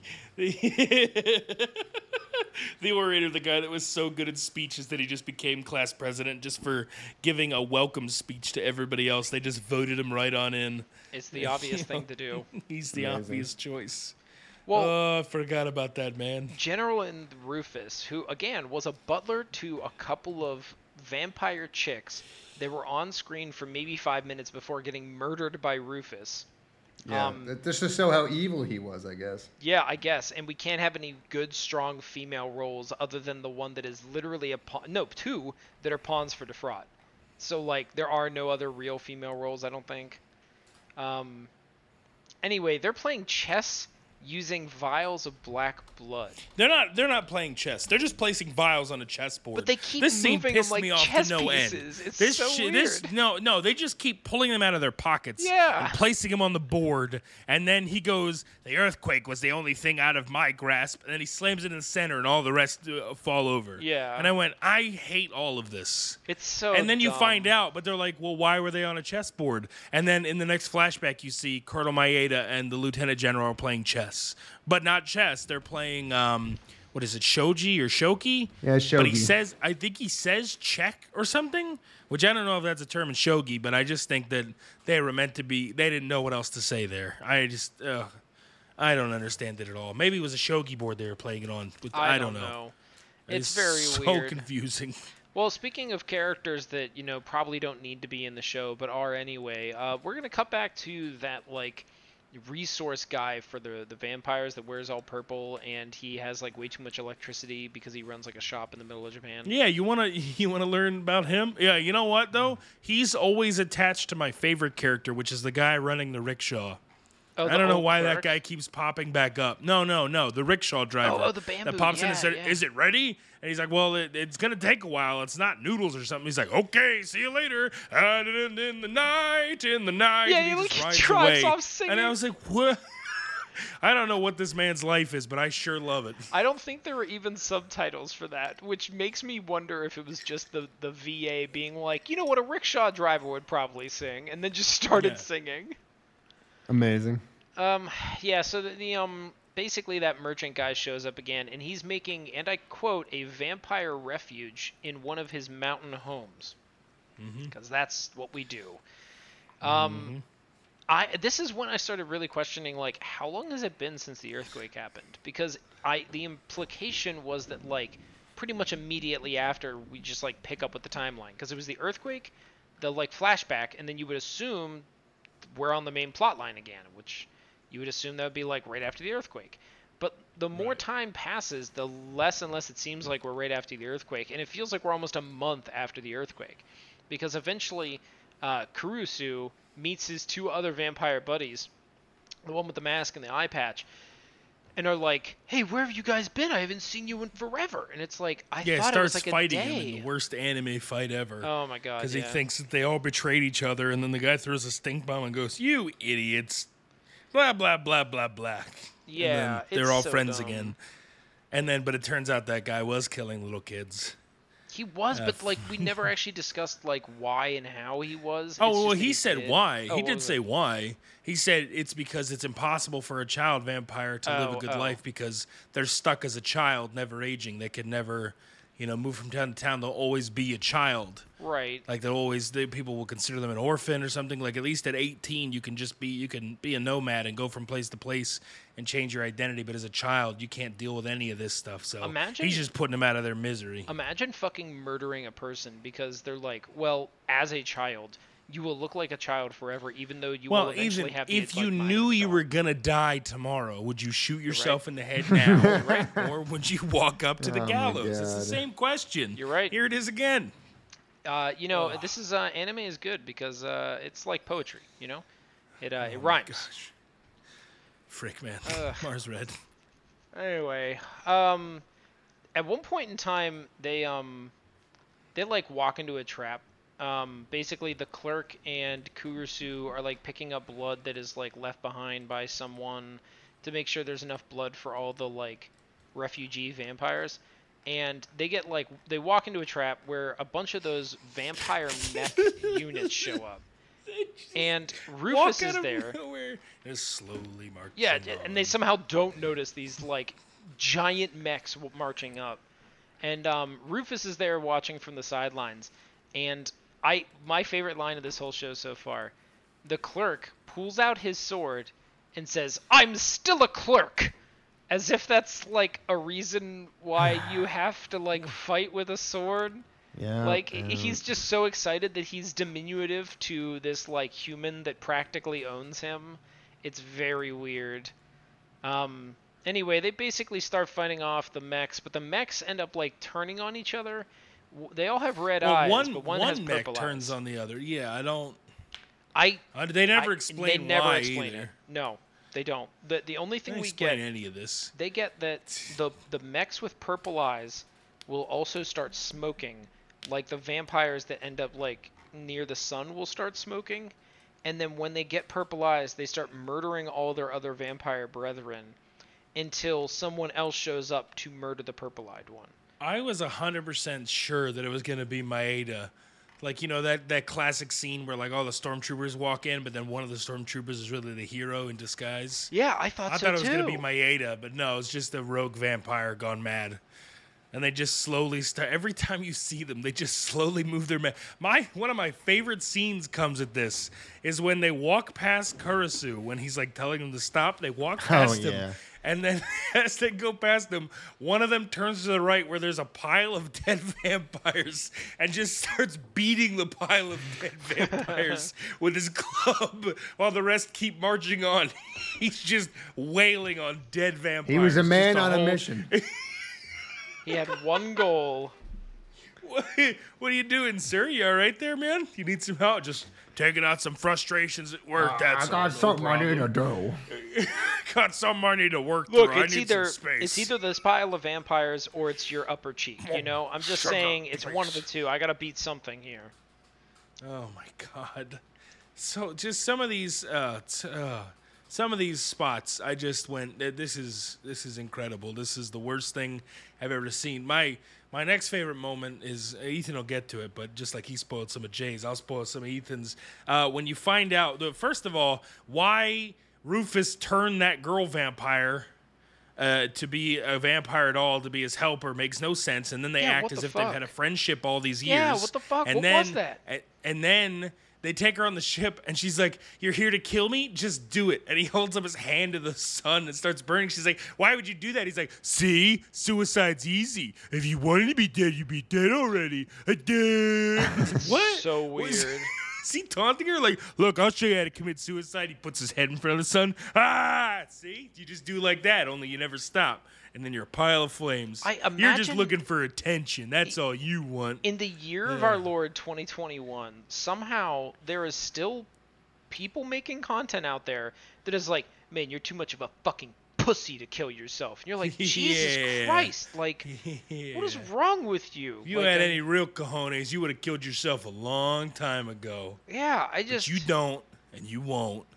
So weird, because like they're hard committed to it too. Like, it's literally that the argument that comes from the old vampire, the one that looks young with the mask, is he's just like, if you wanted to kill yourself, you would. So bullshit. I call you out that you are not suicidal at all, and that you don't want me to kill you, and you should like life. Because calling someone out on suicide has always been the right thing to do. Yeah. Yeah, this is some rah nonsense. That's what the suicide hotline is people just yelling at you, saying, "You won't do it. Do it. You won't do it. That's what I thought. That's what I stupid thought. You're a bitch. coward. You won't kill yourself. Freaking idiot. That's what I thought. Yeah. Call back again when you really have the guts." Fucking weird. Yeah, I don't. That chick that got turned, she showed up on screen. And I was like, wait, who the fuck is this? I looked away for a moment. She showed up as like the girl that was taking care of the two younger children. They all showed up at the same time. Right. But then suddenly she's Rufus's like minion. Exactly. And I was like, what? When the frick did this happen? And then he's running around like, "Ooh, I'm gonna be king of the vampires." Blah, blah, blah, blah, blah. And then he just keeps doing that. And then he hangs out with like the prime minister's guest's wife. And then I don't understand any of this. I was so lost. Rufus goes far off the deep end in these last episodes. He goes off the deep end. He has like 4 different motivations, including I have to kill proud vampires, and then I want to be the king of all the vampires.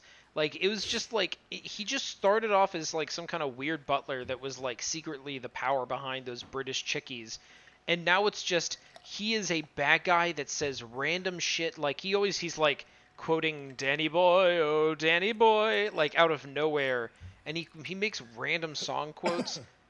Nothing he does starts make sense. Feeding Askra through a tube into like a bunch of coffins. Yeah. Saying, "How do you like your tea? I guess I never asked." And then one of them starts being angry, bangs on it. "Hey, you, shut up. Here's your tea." And I'm like, what is he doing? What is happening? I don't know. And then the next moment, he's killed all three of the lieutenant general's commanders. Yes. And his voice impersonating them, and then has the commander arrested by his army. And he goes, "Why don't you go watch my ascension to kinghood from a safer place, old man?" And then he goes into the old man's cell and tells him to kill himself. And then he's like, "We're gonna take this ship. We're gonna sail across the world, doll. We're gonna start a vampire entity everywhere. We're gonna be king of the world. This is my world. Yeah, World War II probably gonna happen soon enough, and I'll be right there with my vampires. I gotta go to the prime minister's ball. Yeah." Yeah, and when he gets to that prime minister ball too, this pissed me off so much. As usual, they don't understand the costuming at all, which is like hilarious because the beginning of this anime always opens up with, this is a fictional work where a lot of research has been put into like the period dress and the period like of that moment. So he walks in with like a and then we naval gave cap up. on. Yeah, they fucking gave up. He walks into that ball dressed as like usual with a naval cap cocked to the side. And I'm like, what the cocked fuck? to the side and hanging slightly downward too. What is happening? Like he's being completely disrespectful to that intended uniform, I imagine, and just doesn't give a flying anything about it. It's so wild. I don't know what to do with that character. He thinks he's killed Dufrat, even though he has no evidence to the positive of that. He never watched Dufrat die. He just assumed he died. He's like, "Well, I'll have this. I'll put you at the bottom of this pit, and this ball will slowly roll towards you." He's like Dr. Evil'd him. That's what he did. Is he put him in a situation where there's no way you can get out, but I'm going to turn my back. And then he turns around and is like, how'd you get out of here? But they're at the play, or they're at the prime minister's ball, and suddenly a play erupts. I don't know where that came from, but it's Dufrat. And he doesn't recognize him, and he's going, and he starts doing the Salamain line, and then he's like, crikey, because he's Australian, he might as well. He's crikey, nothing will ever beat the English version of this. And the lady goes, "I don't know," and he goes, he's super furious about it. Rufus is my favorite character from this by far. Is so fucking cool. He's just shocked. So we need to talk about like the scenario Rufus sets Dufrat up to kill him, which by the way, I still don't know why Rufus is trying to kill Dufrat, because he just wants him out of the way. He wants to be king of the vampires, and Dufrat is a vampire that could theoretically be in the way. Yeah, he's usurping the crown, and this is the only guy that stands in his way, theoretically, yeah. So I guess that's it. In the prep for the Orpheus play, Dufrat, like, meets up and, like, cares for this reporter. And the reporter gets kidnapped and brought to... I don't know how to describe this. It's that underground bunker. Remember in the beginning they said the underground bunker where they held the vampires could be flooded at any moment? Yeah, I'm just trying to think of, like, okay, so, but when we say a bunker... It's a giant concrete room with a viewing deck that sits halfway up on one side of the wall, and the tops of the roofs are basically like a football stadium, only in sections that open up to let sunlight in. Yes. And also, the room can be flooded, and that's all it is a giant concrete room. And Dufrat gets lured into the middle because that's where the reporter is. And as soon as he gets there, like, so the reporter's in the sun, so it's not like he could just save her immediately. And then all of the, like, doors up above that, Mike just described get open. So now Dufrat's like, well, I can't One move. by one, on each side of Dufrat. So there's only one station of shadow left for Dufrat to stand in. Right. So theoretically, if that last area got open, then Dufrat would probably be killed. Probably. Which is what Rufus keeps saying. Now, time to burn you in ash. Yeah, but then for some reason, this is like when we see Colonel Maeda show up as a vampire for the first time. The Colonel shows up on the other side of this bunker through another door, and somehow there's a fight scene that happens during this where the two of them fight and like they blink around the room, where every single rule about vampires is immediately broken.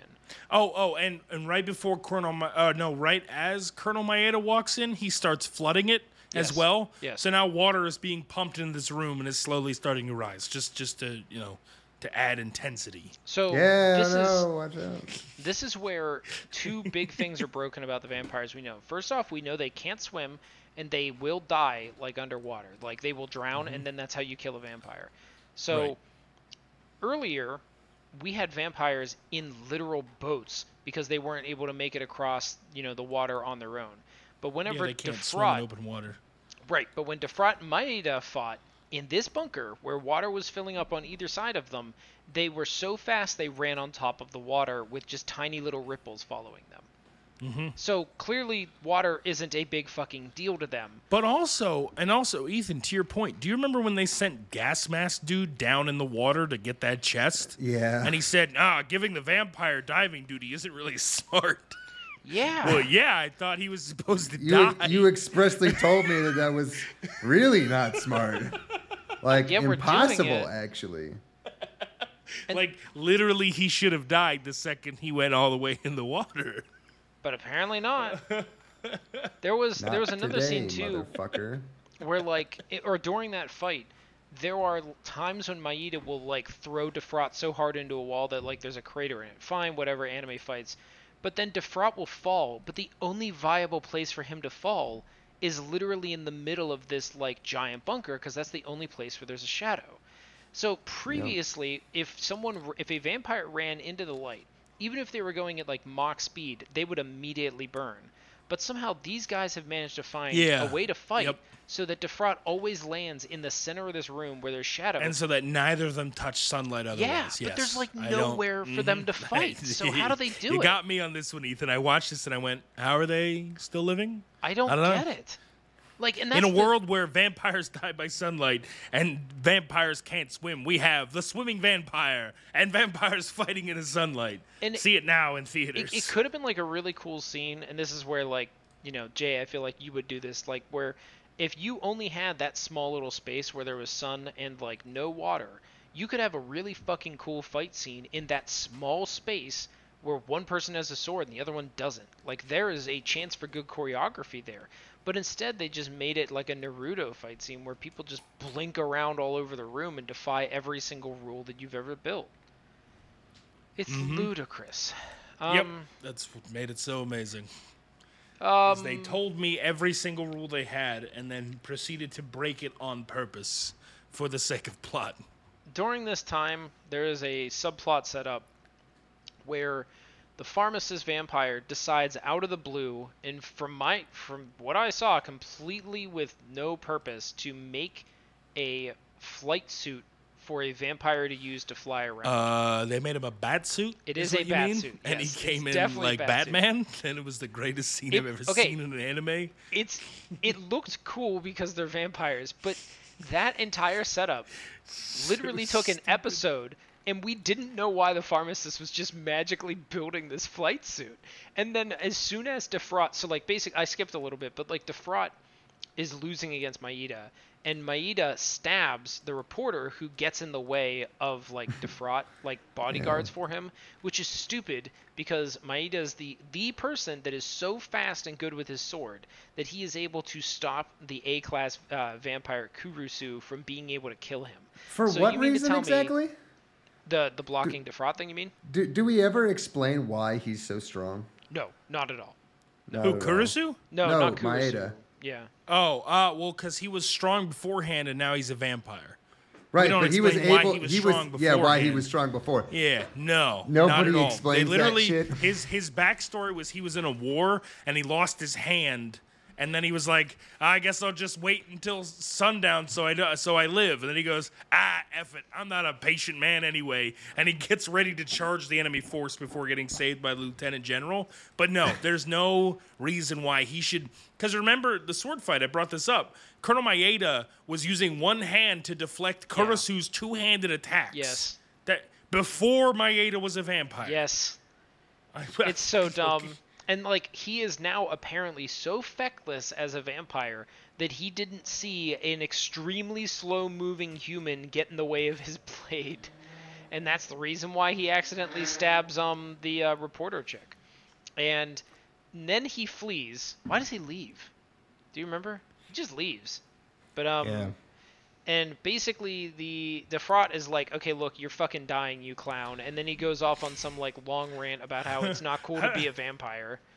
It's not cool to be a vampire because you're I have to kill so many people, and one of those groups of people is prideful vampires. I hate those guys.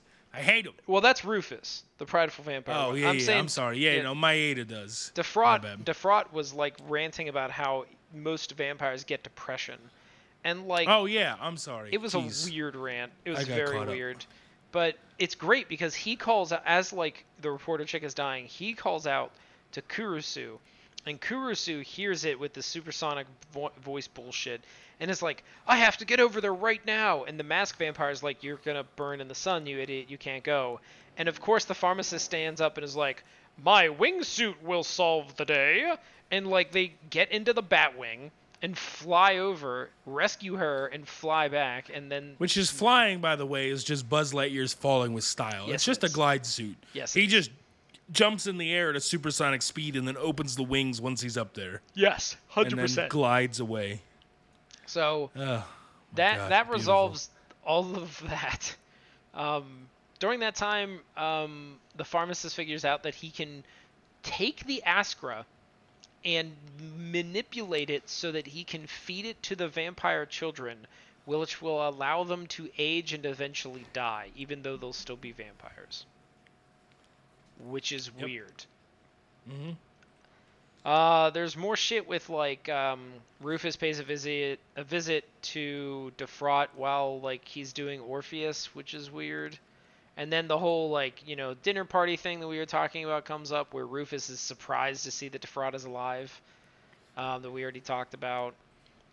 Towards the end, all of the vampire military units are starting to lose their minds and turn blue-eyed and then fighting each other. Kurusu tracks down Rufus and is like, I'm going to kill you, but it turns out he's not talking to Rufus at all. He's talking to Maeda, who's right behind him, and Rufus is like, oh, thank God, now I don't have to worry about that. And what does he do? Doesn't he, like, run away? I can't remember where he goes, though. I think he does run away. But what's important... Which guy? Rufus. Where does he go after he thinks he's going to be killed by Kurusu? Oh, well, so Kurusu and Maeda are fighting in the courtyard square. Yeah. And then he vanishes to the ship and starts kicking the boxes and saying, I was supposed to be king of the pirates. Oh, yeah. I was going to be king of the vampires. I mean, king of the world. King of something. And then the random shit, nobody else is on the ship, okay? But he and the little girl get on. No one else is on the ship. And a guy comes out of nowhere and he goes, Rufus? And he goes, what? He's like, your room is ready. He's like, oh, thank God. And then he takes him to his room and he goes, this will suffice. Don't wake me up. I'm going to be taking a very long nap. How long will it take to get to America? About 2 weeks. Okay, don't wake me up. And then he starts smiling and starts walking in the room. And as he does so, the old man turns into Defraud because it was Defraud the whole time. Yes. And honestly, I thought this death was kind of cool. I guess because Rufus can't sense other vampires as he clearly couldn't in the ballroom when Defraud was playing the kid. But give it up for him. But he goes to take his step into the room, and then he just falls right into the ocean, and it was like an illusion the whole time. And he just steps right off into the ocean and then drowns. It would be cool if they had set Defraud up as like literally being able to do illusion magic, but they never do. Like, he's an actor, but he can't literally manipulate his shape until right now. Yep. Which is weird. It's very, very strange. I don't get it. Like, it is like, okay, for the record, I agree with you. In a vacuum, the scene is, like, interesting because Rufus is clearly losing his mind. But, like, when you put it into this show, you're like, what the fuck is happening? Like, why is this going on? But what's important is Rufus is dead. There's an entire little cutscene where the reporter wants to chase down Kurusu, and in order to make it from where Kurusu left her to the like train station where Kurusu is going to fight Maeda, the clerk, the old clerk that serves that human character that wears too much purple, is tasked with murdering all the vampires in between her and Kurusu. So we get to watch that. And then Maeda gets murdered by Kurusu, and it's like, you know, a regretful thing, and of course the last moment Maeda recovers his mind enough to be like, clean up this mess, son. Oh, get rid of this farce. That was it. And this is like a good moment to say that the Kurisu, I actually don't hate this character. I'm not saying he's particularly unique, but in this anime, I thought that he was like acceptable. I think that like every time he's been on camera, I haven't wanted to die. And I think there are even some good moments. Like when we were watching, I think episode 3, that was the one where the like shitty vampire that was friends with Maeda got to see his like, you know, his wife again for the last time. Yep.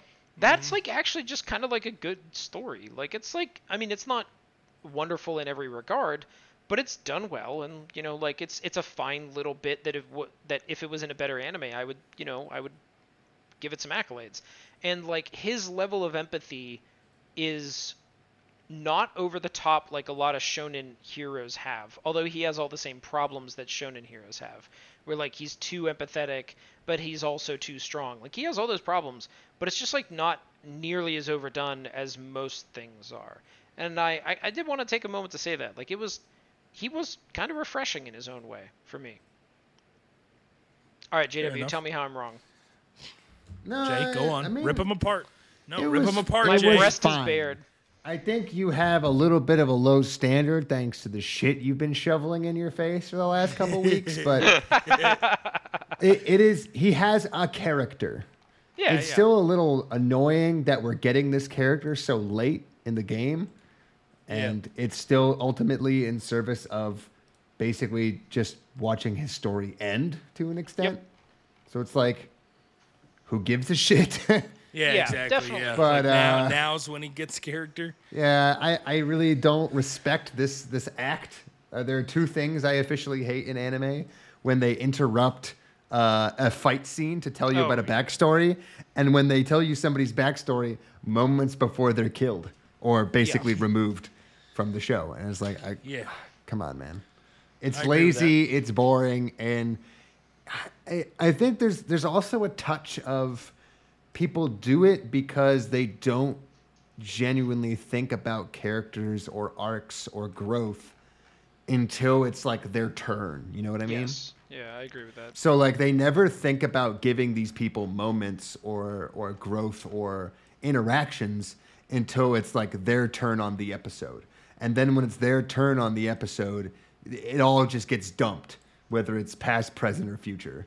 Yeah, we have And to then- do it right now. And then that arc will end almost instantly by the end of the episode. It's like I get that there's like a version of storytelling where that happens, but when you're doing a long form of storytelling, you should be building up these things with your multiple episodes so that the payoff can be its own episode.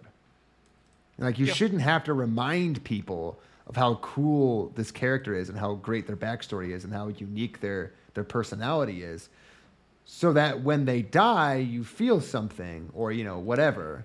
When they end their arc, you feel something, not because you were just told they have an arc and then it was rapidly ended.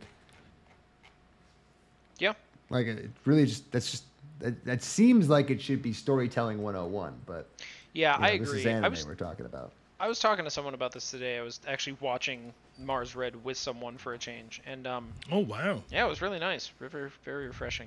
But I was like just explaining how I don't know who is in charge of writing most anime, like the dialogue and stuff, but it is truly wonderful how bad their writing is. Like, I'm not a particularly good writer. I would never describe myself that way, but I know the do and don'ts of like dialogue, and clearly they don't.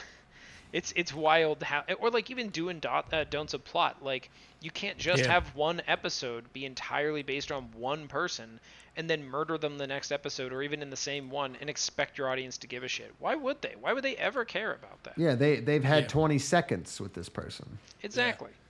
It's just so ridiculous. Like I I don't know. mean, It's like very yeah. lazy. The answer to your question is manga artists are the ones. Yeah, writing I these know that a stories. fair number of those do people it, but like, who like to draw are writing.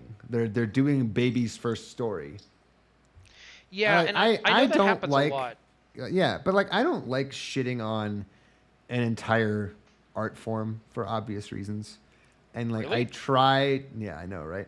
I try to have respect for comics and manga in like their own way.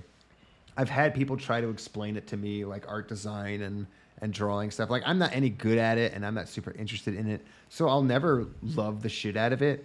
But I can see like when I'm reading, not that that ever really happens, but when I've seen good manga panels or comic panels, like okay, I get like what's going on here. There's a lot of cool stuff that I'm looking at. I really like the art. The stories are always terrible, and that's fine because I don't read a comic for writing and dialogue. I do it for art, you know, like art and direction and character design and what have you. So when they're super simplistic and they don't go out of their own element, I get that. What I do not get is when a manga is absolutely revered for its awesome story, or it's a story-focused manga or anime, and it's written by a guy who draws pictures. No, I'm with you there. That's very frustrating to me. Like Mars Red is not an action-packed anime. It is not an edge-of-your-seat thrill ride. I can get why people will like 86 and like not think about it because visually it's engaging. Yep. It is animated well. It is written by a fucking psychopath, but the people don't pay attention to that shit. And anime ultimately is just a giant advertisement for the manga, which, as unfortunate as that is most of the time. So when these things have shit writing, what I'll never understand is why, like, especially with the explosion of light novels. Like, light novels are literally just written word. There's no pictures. They have the stories of shitty manga, but none of the art. How am I supposed to like that? What am I getting out of this? There's no good art, and the writing is dog shit.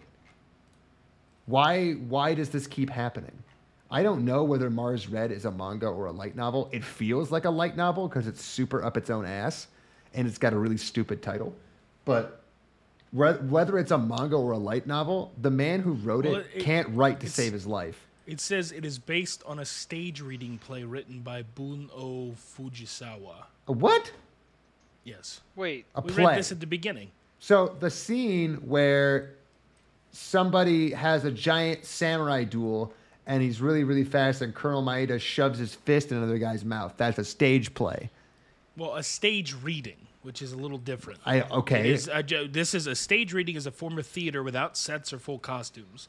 The actors who read from scripts may be seated, stand in fixed positions, or incorporating minimal stage movement. What? That's all I got for you. Yeah. And this is the story. And this is the story. Based on a stage reading play written by Bun-O. Yeah, I've been to one of those. It was about a guy who thought that PTSD was for pussies. What? Yeah, remember? It was at our college. I think I do remember It's this. Bike Man. It was about a guy telling a spoken word, no set, no costume, no nothing story about his 9/11 experience. Yeah, and then okay, so here we go. Then they made a manga adaptation of it, and then they made an anime. So no, but it was a stage reading play first. I get that, but clearly they're not adapting the stage play. They're taking elements, maybe. They made a manga adaptation on January 4th, 2020, and then they produced this on February 6th, 2020. They announced the television series. Yeah. So that's kind of really close to be coinciding. I don't know, man. I don't know. Well, how? What? So they made all this shit I don't up. Understand. That then doesn't there's make a any mobile sense. game that came after. Oh, that. there we go. There we go. Here's the mobile game. Now we know it's real. You know. Can you That's a imagine game being the movie. person who made that spoken word play? Like some kind of high art shit? The mobile game will be developed by D Techno and the guy that wrote the stage reading play. Are you fucking kidding me? He says he's going to be creating an original story for that mobile game, Mars Red Kawa. Yeah, so don't even give him credit. There goes the high art part of it. All right, that man, he's on the list. He's on the list. Frontier Justice. That's it, boys. We need. in this I got case- a thirst to quench. I like this because, like, most of the time, frontier justice is reserved for people that have done, like, horrible things. In this case, this man is just like, That man, Gone that is a against the crime high against art. yeah. And that's Mars Red. That's Mars Red. Oh, it's got so much better. Oh my god! All right, who's selling first? All right, Ethan, sell me first. Mars Red. Mars Red has dull moments, but I think that every episode has things that leave me going, what? Like, what the fuck are we talking about? The plot really doesn't make any sense. Like, if you could describe the plot at like 90,000 feet and be like, oh, like, I understand what you're doing here. Like, I get what you're saying. But then, like, as soon as you zoom in a little bit, it's all just, like, pixelated. And you're like, what? Like, I can't see any of the details. And you're like, nah, let's try not to listen to those. Otherwise, it won't make any sense. And that's part of the beauty of it. There's so many little nits. Wow. There are a lot of pieces to this that we didn't even cover that, like, were so fucking weird while we were watching it. And it's hard to put it all into words, but I think this is the clear winner. Just the plot is wild. Oh, and the voice acting is pretty fucking wild at times too. So this is it. All right, Jay, sell me on 86. You can't say no. You can't say no this time. So it's over. Oh, that's so funny. There's gonna be another season, but Yes, god there is. It's damn, not yet. is it over in my mind? It's 86 over. is absolutely getting another season. Like, I am Oh, not. no, they are. I looked it up. They It's are, confirmed they are. for fall. it's so They had to- popular. They had to save some budget by making the last episode of their first A season recap. a recap Yep. episode. Uh-huh. My God.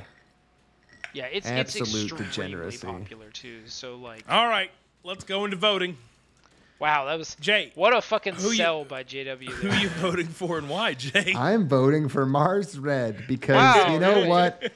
This is probably one of the not so deserving winners that we've had. It's not very deserving of its spot at the top, but you know what? Everything else is deserving of its spot beneath it. So there you go, Mars Red. You did Fair it. enough. You were the world's tallest midget this time. Ethan, go ahead. Yeah, I mean it's Mars Red. Okay. I don't know if I agree 100% with JW saying it doesn't deserve it. I think that this had like a lot of dumb shit in it. It just was Yeah. less action packed than we're used to, maybe. No, Jay is constantly comparing everything we watch to Sorcerer's Stab or well, Orphan. yeah, it's the And gold so, standard. no, I understand that, but just know, Ethan, that if it's not Sorcerer's Stab or Orphan, it doesn't deserve to be at the top of any bracket. I'm saying that it could have lost to several other things that we've had in the past. Yeah, in the past, Okay. but not this bracket. Not Yeah, even, that's fair. not just Sorcerer, Stab, or Orphan. It Yeah. would have lost to several other things. Yeah, but I agree it with does that. deserve to be the winner of this bracket. This Yes. bracket. Yeah, Okay, because fair like enough. it this would have bracket- lost to X-Arm. Like, Yeah, it would have X-Arm's lost to last X-Arm. episode Oh on my its God. own, you know. It would have lost to so many other things, but it deserved this win. Do you- I think that there are things that didn't win in the past that it would have lost to as well. But Okay, fair enough. Do you think that this would have lost to Higurashi?